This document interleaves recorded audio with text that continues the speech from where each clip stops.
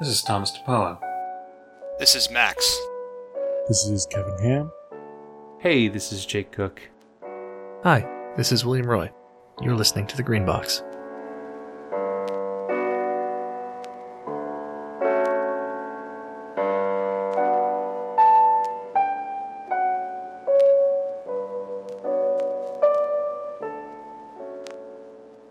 So a long time ago, the folks on the Night of the Opera Discord, myself included, were kicking around to the idea of this scenario contest done like game jam style, like real short time frame to write it and playtest it, and then kind of analyze it and get a final one done in a short amount of time.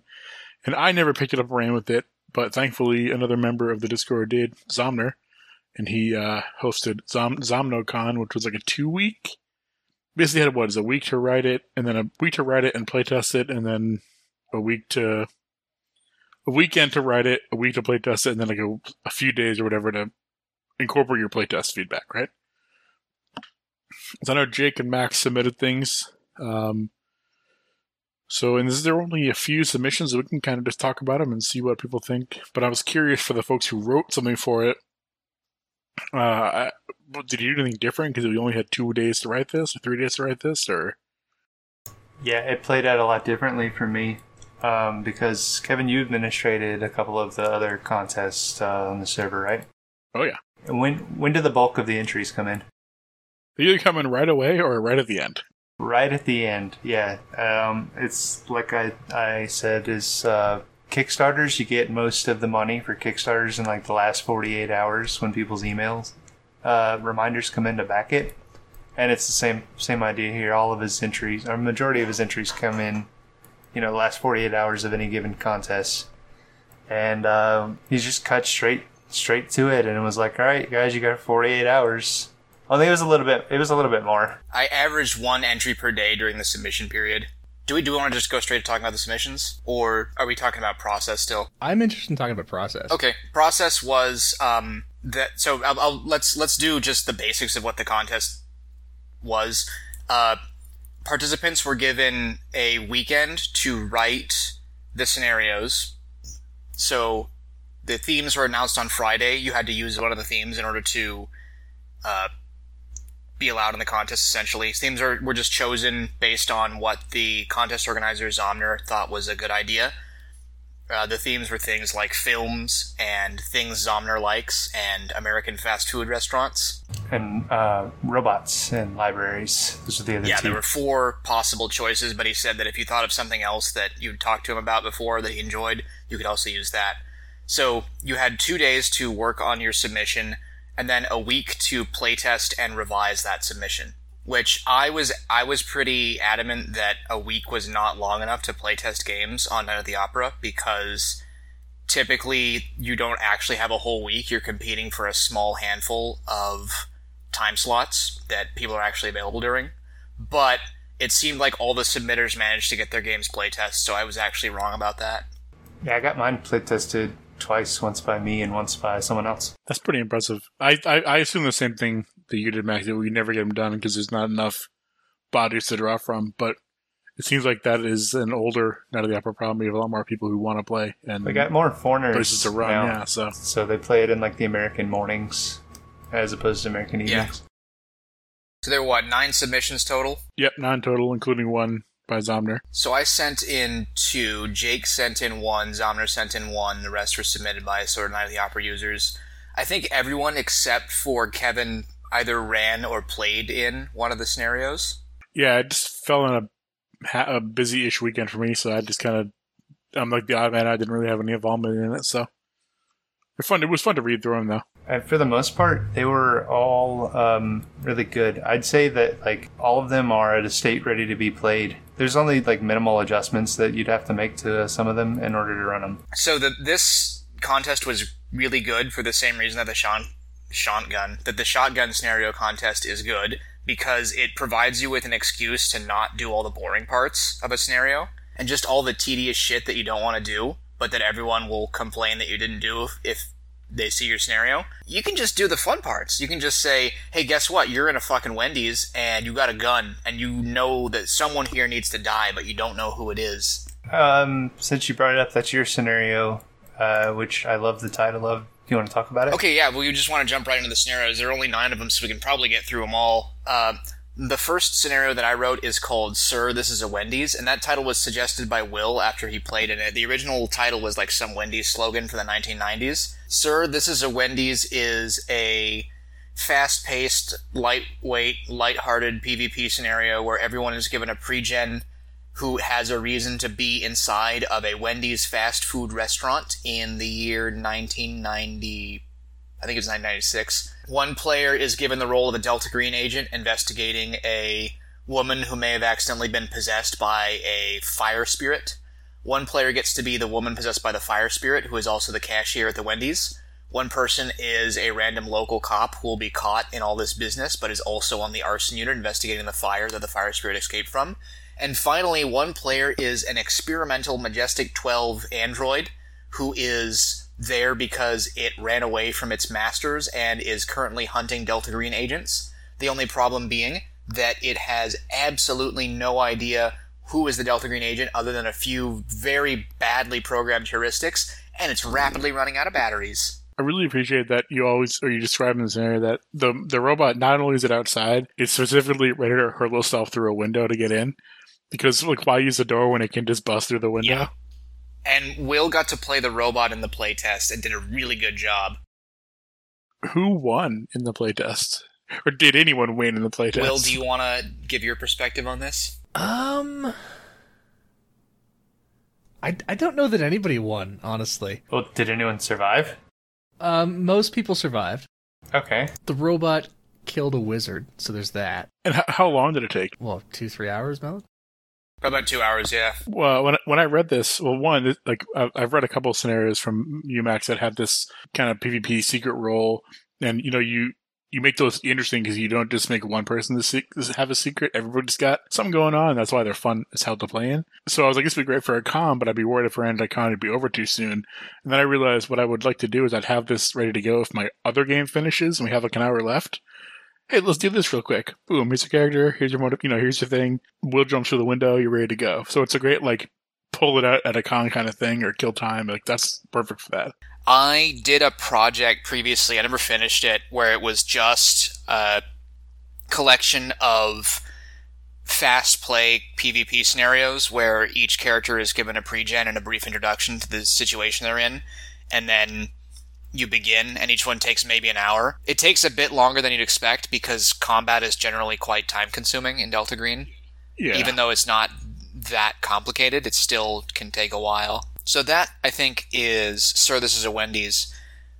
Jake, you wrote a scenario. Yeah, I did Operation Bowie Cipher, or Putting Out the Fire with Facsimile. It's a scenario about a rare book library. There's an urban legend I read about it that the fire suppression system in the library is designed to place the books over human lives. So it basically just turns on fans that suck out the oxygen in the room and pumps in the halon gas, and it can kill people. Halon. Halon. Just for the record. Van Halen gas. Yeah, is it Van Halen or Van Halen? Depends who the singer is. So Jake, for the viewers, what is Holden gas?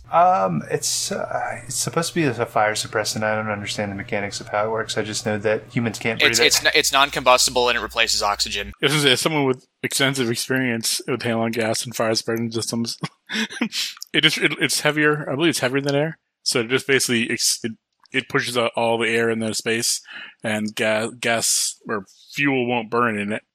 So it'll put the fire out, but it will also kill anybody inside. Most data centers use a similar scheme for fire suppression. Because it won't damage equipment. And usually, even the most aggressive systems I ever had contact with would give you a few seconds of warning to get out. And it's not it's not instant. So if you hear the horn go off and you go and run for the door, you can usually make it out and shut the door. Well, it's heavier than air, so just stand on a chair, forehead. Yeah, exactly. It's pretty neat stuff. They used to use another gas, I forget what it was called, that was super toxic. And when you swapped it out, there was also some procedures. I think Halon, or maybe it's like Halon A, Halon B. One of them is a lot safer to use now. The M1 Abrams tank has a Halon fire suppression system inside it. Yeah, that makes sense. Jet which fuel. Is stupid. if you're inside it, but pretty smart if you get out, I guess. Hey, you can save the tank, though. And you can Well, just put well, another you save crew the in tank and drive and- on. And you get out. Like, you yank the handle, you jump out the hatch and shut the hatch, and the fire goes out. But anyways, back to the scenario. I said that was the urban legend that was surrounding it, and what it really was one of Delta Green's, the 60s era Delta Green agents had put a magic spell on it that just basically transports the library into the vacuum of space for fire suppression to kill off like a cult of fire vampire worshippers, because fire vampires want to burn books to get the knowledge that's inside of them. Can fire vampires not survive in space? Not in my scenario, they don't. It was about killing the cultists, not necessarily the fire vampires. Right. So, Jake, I mean, this much like many Jake scenarios, I feel like if you went at this with a hacksaw and cut a bunch of stuff out, you'd make it a lot tighter. Because there was a lot of mechanics and things that I feel like didn't necessarily drive the game forward.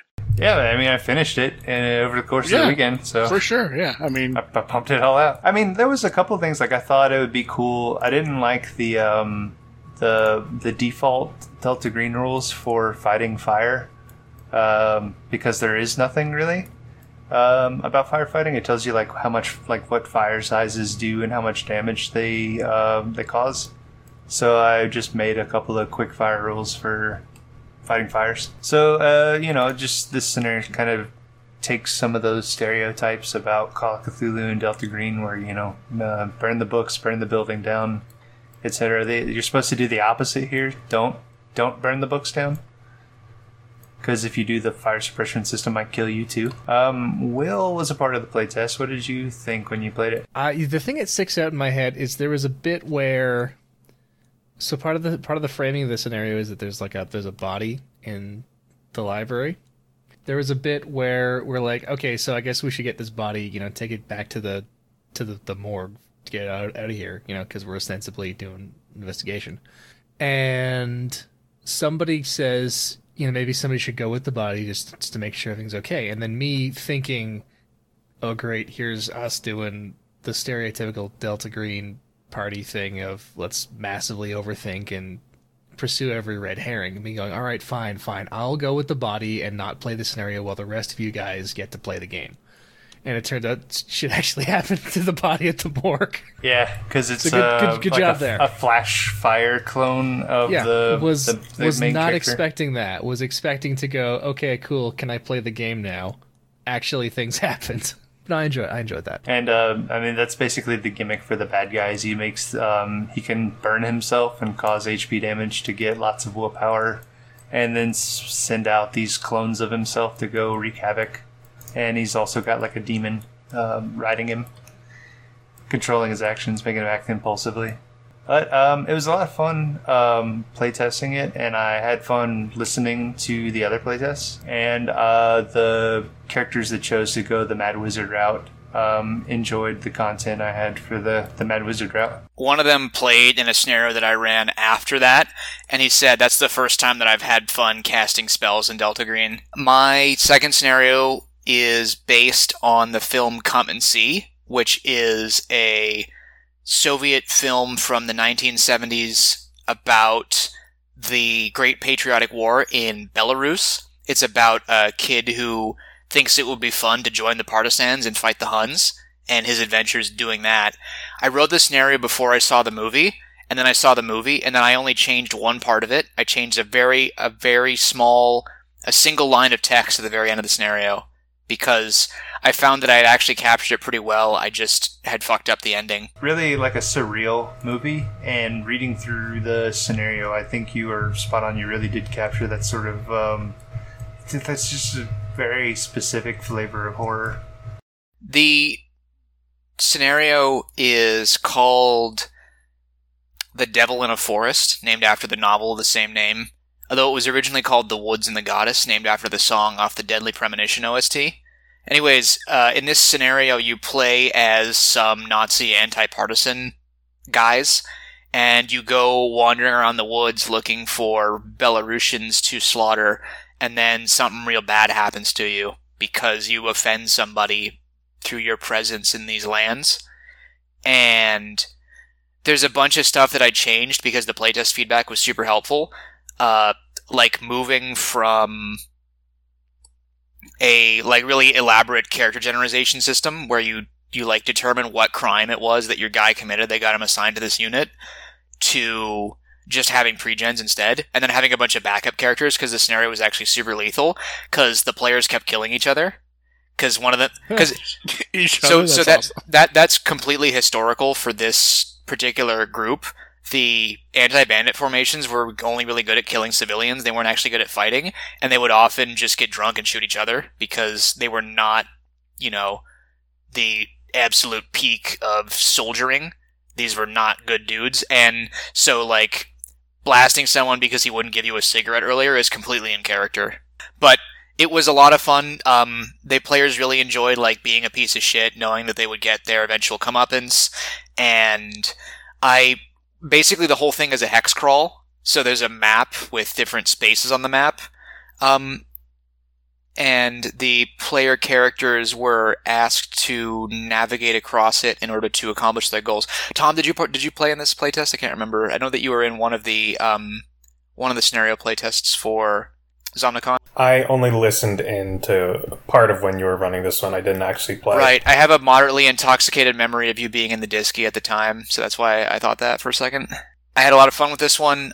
People were very surprised that I was able to get the entire hex map done in such a short period of time. It actually wasn't that difficult. You only need to key a few hexes, and I found a generator that some guy had written that would fill the rest of them with just interesting random details about the landscape. Overall, I had a lot of fun writing it. It's one of my best received scenarios for Delta Green. I'm pretty happy with it overall. Was it, obviously playing as the bad guys is kind of what makes it. Was there anything specific that made you want to write it that way? Or did you ever consider making it not? Yeah, there was no time when I thought this would be better if you played as the partisans. From the beginning, it was going to be a story about bad people getting into trouble. That's really what Delta Green's all about, isn't it? Yeah. Yeah, I think that there's a pretty, not a straight line, but there's definitely a similar... There's a line of best fit. This was something that I think the Mother Horse Eyes guy talked about in the very last post, of like just the sadistic, self-righteous thrill that you get from being someone who's real bad. In addition to any kind of moral or real-world perceptual difference, if you're playing as the partisans in that scenario, you start with a lot more information regarding both the lay of the land and also what kind of threats, supernatural and otherwise, there are, which I think would take away a lot of the tension from the scenario. Yeah, part of it is the constant pushing forward to just do one more area because you know that the village you're supposed to clear is around here somewhere. And the one big change I had to make from the preview version, besides doing the characters, doing pre-gens, was giving them all motivations that would make them keep pushing forward, because the scenario is...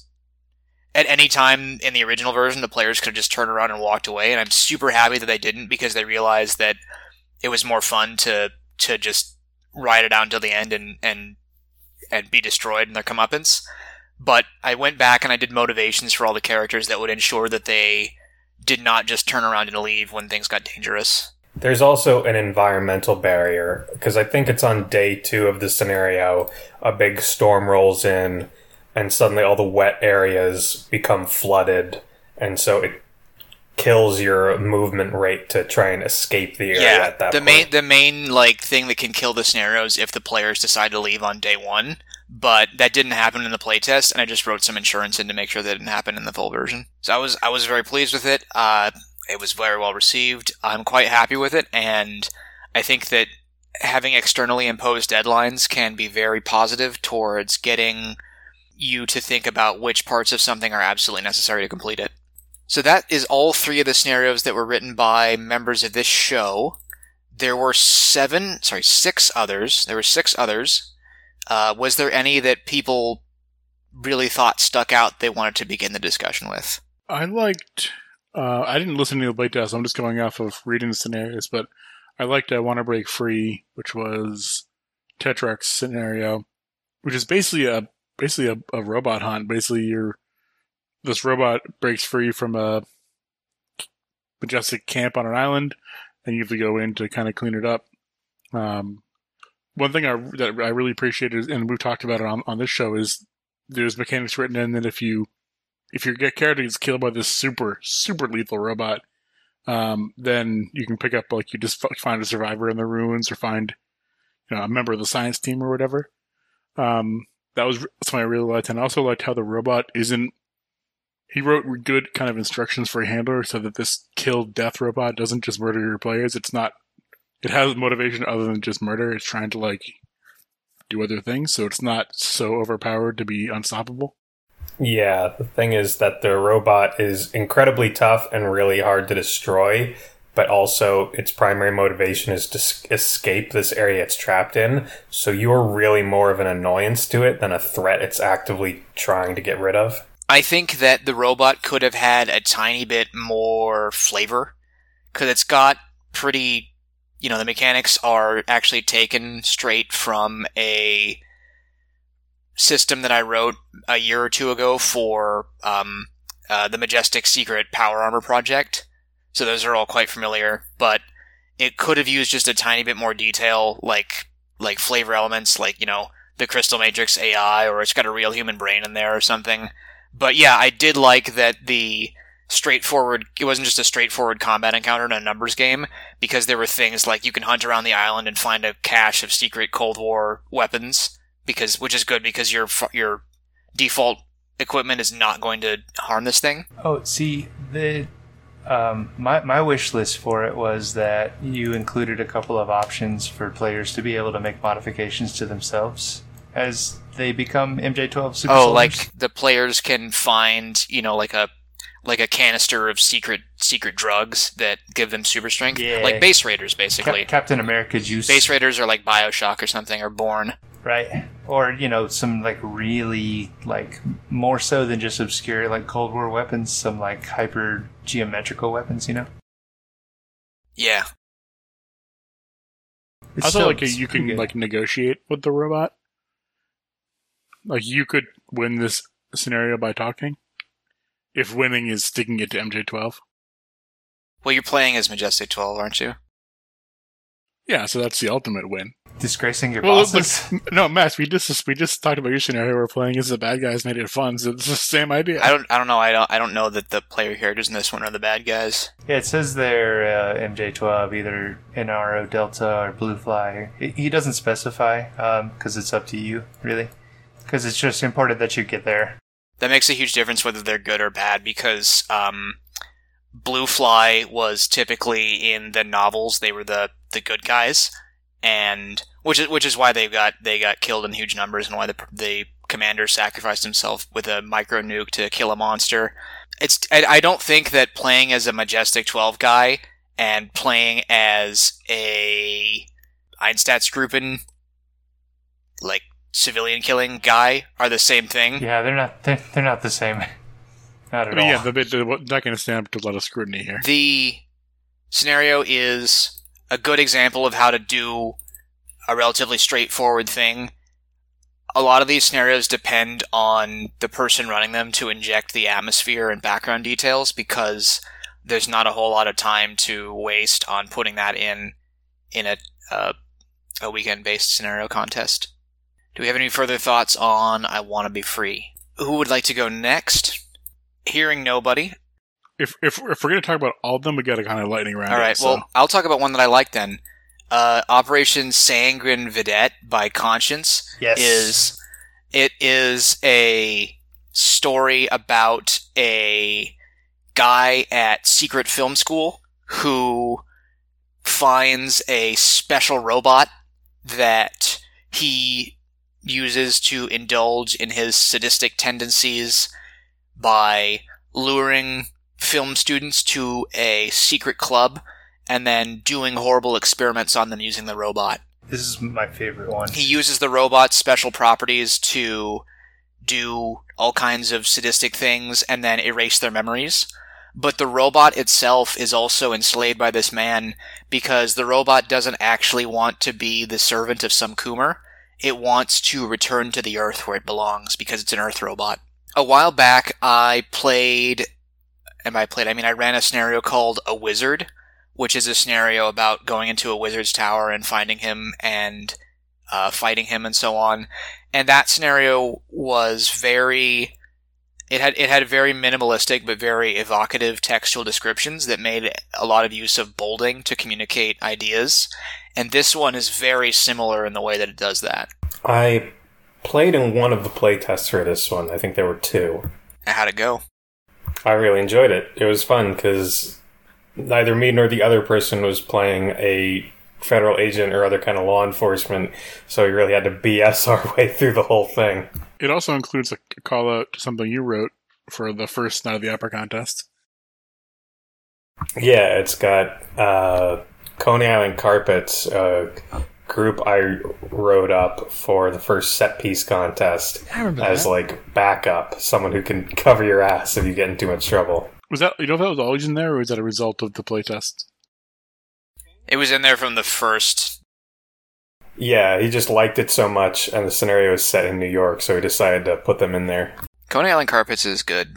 For those of you who don't remember from our episode that we mentioned it in, like, 1,000 years ago, they're this group of guys who are Bratva, like Slavic mobsters, who pretend to be crime scene cleanup, and are crime scene cleanup, but will also do the illegal cover-up crime scene cleanup if you need that done at your Delta Green crime scene. Yeah, so in the fiction of this scenario, I guess, if these guys have run across Delta Green before, they've been kind of turned, and now Delta Green hires out from them rather than just crushing them. I liked this is just kind of get away from the what the scenario was about. I really liked the way that this one was written. I think we've talked in the past about how some of the better shotgun scenarios use like bold lettering for standout stuff. I disagree. I think it's good to use that, but I think that when you're forcing poor Ed Possing to put the whole thing up on the wiki, it's better to use not bolding, but capital letters. Yes, caps? Capital letters, because that means that he That's doesn't fair. have to fuck with the strong tag. Besides which, caps lock is cruise control for cool. Well, for this, which is like a self-published PDF they put out there, I think they used it pretty well. There was one segment that really stood out to me, just beyond the bolding of the letters about the content of what it said. This one line, I'm going to read it. It has been refurbished with a modern RFID system. Those last 3 words were bolded, meaning agents will need to convince someone to buzz them in unless they're willing to attempt vertical action. And you could hear me like kind of emphasize the bolded text there. I really like the way it was written here, because those 3 different ways to get past the obstacle that is the building without like listing, the skills that a person could use to get in. Yes. And that's pretty evocative, or not evocative. That's pretty much what the contest was kind of about, was short getting it done, right? Getting her done. And I think you can go too far with bolding, and I say this as someone who really appreciates it because it makes the scenario readable. This took me a couple passes to figure out what's going on. It's written much more like almost like a novel style than it is like, here's a scenario That was also run. one of the huge problems with A Wizard, was that when I was reading it and running it, there were sections that said stuff like, the wizard doesn't appreciate this. If you do it, he will punish you, and he will punish you is written in bold, but it didn't fucking say how he would punish you. Oh, you've been a bad little burglar, and wizard's gonna get you. It was very evocative and very scary to read, but not necessarily helpful to run. And there's a couple places where this one is like that. Yeah, I mean, this is probably the one I would have the most trouble taking off of the shelf Strongly and running. disagree. The one where that's like the animated Chuck E. Cheese with human brains inside, that is the one that I had a lot of trouble understanding. Oh, one more thing about this one I really liked was the monster's abilities. there was, if I can go down to its stat block real fast, there is a thing it has where instead of doing HP damage, it reverts the skill back to its base rating with its brain pick. And that's a neat attack because it doesn't hurt you physically. It hurts you later on down the line because I need those skill points. So who else likes one? I feel like we'd be remiss not to mention Zomners since he's the one that hosted the project for us, or hosted the contest for us.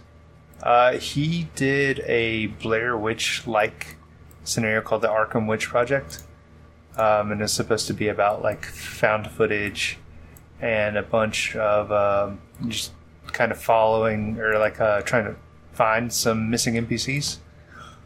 And creepy things happen to them, and then they come upon a witch house. So it's 3 pages long, which is, shorter than... This is like sawed-off shotgun length. Yeah, but there's enough there. Oh, yeah. Yeah, this is enough to run. Like I said at the beginning, almost all of the entries are in a state where you can run them. Just a minor addition. Did anyone listen to this one being run, or...? I don't think he play tested it. He did. I was actually in the playtest for this one. Yeah, so I was going to say, man, he doesn't follow his own rules, but how did it go? I thought it was fun. It was, if you're familiar with the movie at all, it was pretty clear it was coming from his brief. So I had fun kind of playing out the beats from the movie. Like we went into the woods and we started finding the little stick figures and things like that. Time was looping. How did it resolve? We found the kid in the house and we killed him and just made up, the usual thing, made up a story that he attacked us because we were all cops. Sprinkle a little crack. Yeah. I thought that L Space was pretty cool. L Space is a scenario based on the scene from the novel Small Gods, where during the burning of the imaginary ancient Greek library, the orangutan man who collects books for the secret wizard university teleports in and steals all the scrolls before they burn so that he can put them in the library, because the librarian is like a cool character. And so this dude, by the way, who is Fuzzy, author of L Space, decided to just combine that with an existing Delta Green plot element, which is that in Delta Green there's a secret Yithian library in the heart of the Congo, or somewhere in Central Africa, that is filled with a civilization of ape men, which is like recycled from an older story in the Cthulhu mythos about the same thing. And so they said that these ape men are a secret civilization that the Yithians made or whatever. Who cares about the backstory? The point is, you're Pisces, you're British Delta Green. You go to the library because you know stuff's fucked up, the secret Pisces library. You go through the portal into the Library of Alexandria as the Romans are destroying it, and then you have to negotiate with the librarian who is kidnapped and with the ape-man librarian while simultaneously fending off attacks from gladius-wielding legionnaires. Yeah, the set pieces were all pretty cool. I really like the concept of it that all libraries are linked through, they're like a liminal space and they're all kind of linked through, whatever time, space, dimensions. Like all libraries is the same. Yeah, I thought this one was good. It could have used more like stuff to do, as in, I think it would have been fun if you had to travel through like several libraries in history, maybe like subsequent, because the thing is that every civilization has like a thing where they allegedly burned the Library of Alexandria, like, oh, it was the Romans, no, it was the Christians, no, it was the Muslims, and there's all these like legends about it. And so I think it would be fun to like extend that to other libraries, like maybe like a Nazi book burning, and you're in a library and the Huns come in to trash the place, and so you gotta blast your way out through the brown shirts. Or, maybe like some future fucking library, like in the year 2 billion AD, the librarian sneaks in to get all the books out before the orbital library is consumed by the sun as it becomes a red giant. That's pretty good. Because that's when it's gonna happen, 2 billion. Astronomers don't at me. I think you could use probably more like he lists artifacts and tomes, and then there's only one thing there. That would have been a place, if you had time, you could have put a bunch of cool stuff. It's a classic case, yeah, of, like, again, this has to be razor sharp if it's going to be done in a weekend. So obviously you can't have everything. I had the same problem with my scenario about the library, because players instantly went into the rare book manuscripts and rare books and manuscripts part of the library. It's fun to have more Pisces stuff. I think that Night at the Opera has, between me and all the other users there, have created more Pisces scenarios than all of history of Delta Green put together, because the only Pisces scenarios that I've ever seen actually written up in a playable format were one or two in Black Seal and then one or two in Fairfield Project. And we, at Night of the Opera, have already surpassed that numerically. So, good for us. Maybe one day they'll pay us for our work. I'm not going to take the king shilling on this one. I think that we'll do this bit some other time. We got a couple left. Operation Green Room and Operation Curdled Enthusiasm. Yes, this was by Ben. To me, it seemed like a kind of a straight up bug hunt with a little bit of investigation ahead of it, which is a pretty fun way to do a scenario. You know what I mean? You poke around a bit and then you go fight stuff. That's nice. Curdled Enthusiasm, the plot is that you are Delta Green, you get a notification from someone who says, the situation's all fucked up, we need your help, and so you being good little Delta Green agents, you go to help, and then you go on this adventure where you talk to all these conspiraboomers about the secrets that they know, and what happened was they all got infected with psychic juice distilled from the glob of Ahort. Ahort is a mythos creature that infects people with his little broodlings, but this Ahort is something called a fatberg in the sewer. A fatberg is just a clump of fat that appears in the sewer after too much of it accumulates in one place. And this Ahort fatberg has infected all these people with itself and given them psychic powers, like weekly psychic abilities. So the twist is that the person who contacted you and said this is an issue, we need your help, is not a registered Delta Green friendly, is not someone who should have even had that phone number, but because they had psychic powers from the Ahort juice, knew how to call Delta Green, and knew that the conspiracy existed. And then there's a whole bunch of other stuff about how you have to go through there's a list of different conspiraboomers and how they've been mind parasitized by Ahort, and how they have different conspiracy beliefs and how they all kind of self-destruct in different ways. Like there's one guy who has a gun and goes down shooting, and there's one who tries to run.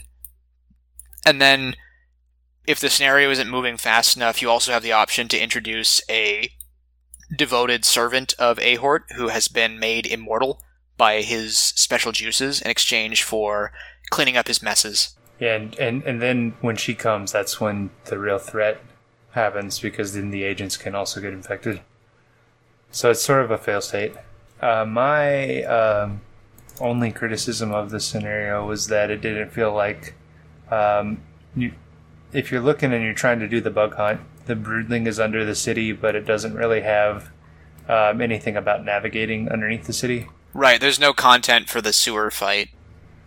Right. I mean, it's a sewer and you fight. Yeah. I guess you could make it up yourself, but I just wanted a little more there. That's all. Like, does Ahort swim away in the sewer garbage? Does he try to kill you? Does he have, an attack? Drown you in shit water? But you could also cause an explosion if you throw a grenade down there, methane. Because there's so much garbage gas. That's true. So you could burn him alive, and he'd be like a big piece of bacon with all that fat, except that he'd be disgusting garbage instead. Anyway, good scenario. Yeah, good one. It's ready to go. That's what the point of it was. Just do it, get it out there, and make sure it's in a playable state. Green Room is one that has a lot of very evocative descriptions, but was quite difficult for me to follow.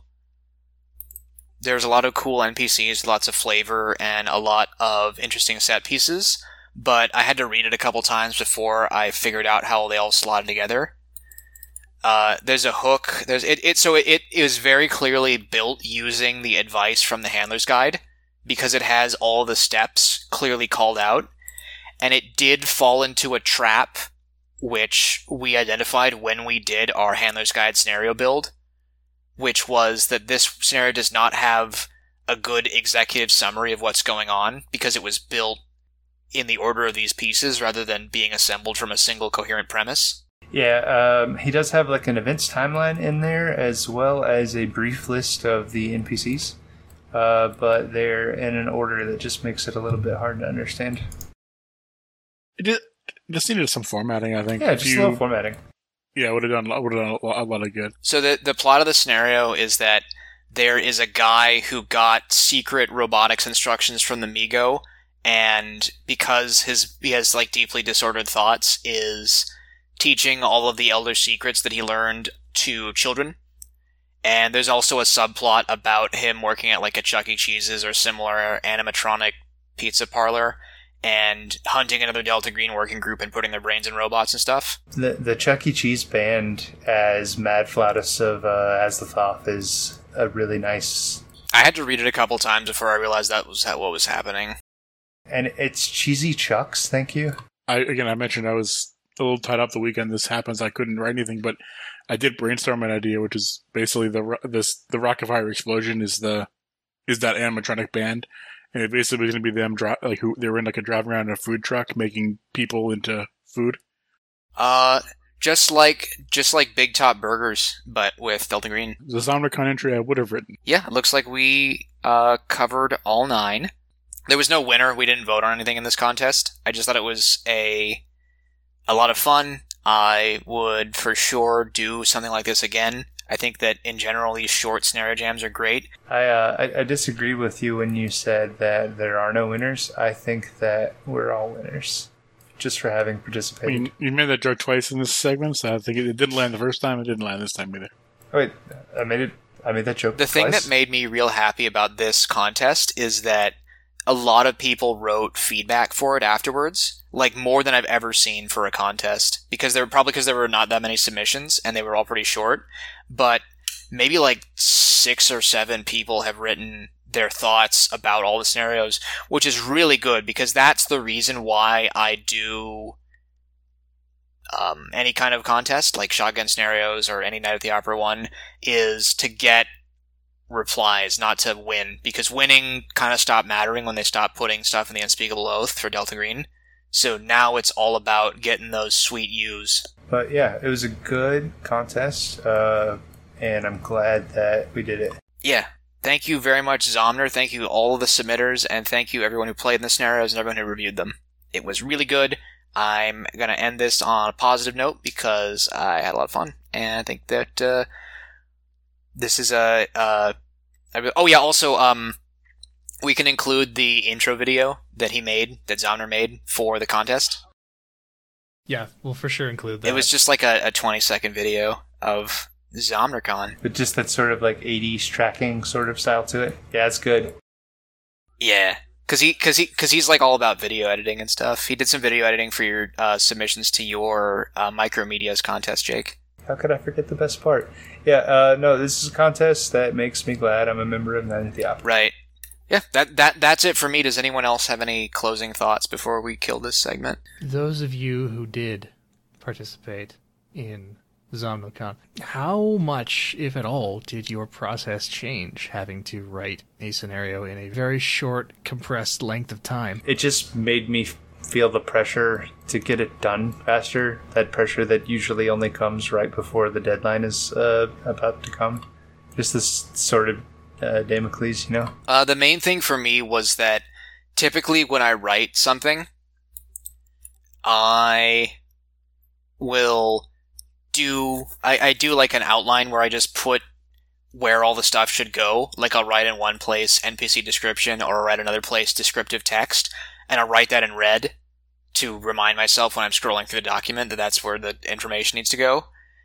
And what'll happen is if there's a part that I'm not excited about writing because I think it's boring, I just put it off and I do something else. The thing that the contest did was I had to either say, if I'm not excited about writing it, either I have to do it because I have a limited amount of time and I can't put it off, or just fucking get rid of it. If it's not exciting to me, it's not going to be exciting to the players. But the thing is that this contest was in many ways just the way I write things anyways, which is just do the fun stuff and don't worry about the rest. I was just going to remark that you've talked about your philosophy of writing scenarios frequently on the show, and so it sounds like this contest was just sort of your philosophy of writing scenarios applied to your own philosophy of writing scenarios. Yeah, and I'm wondering if maybe because I got like a really positive reception on this one. People were generally really supportive of the stuff that I made, and just in general, all the feedback was pretty positive for these scenarios. And I'm wondering if maybe I'm getting away. I was getting away from like the principles that made me enjoy doing RPG stuff, and this is what brought me back. Because I did a dungeon key for another project I was working on, and it ended up being like 48 pages long, and it was just a lot of like, this room is the washroom. It has washcloths and a washboard and 38 silver pieces in washing. And then doing this was like, no, just think about the good shit. Just don't worry about like how many meters the hallway is. I believe you've called it in the past. You say it's, and this is a phrase that stuck with me because I remember it. It's Lucky Charms, but it's all marshmallows. Yes. And eventually you're going to get sick of that, but hopefully the scenario will be over by then. Oops, all good content. Yeah, aka our show.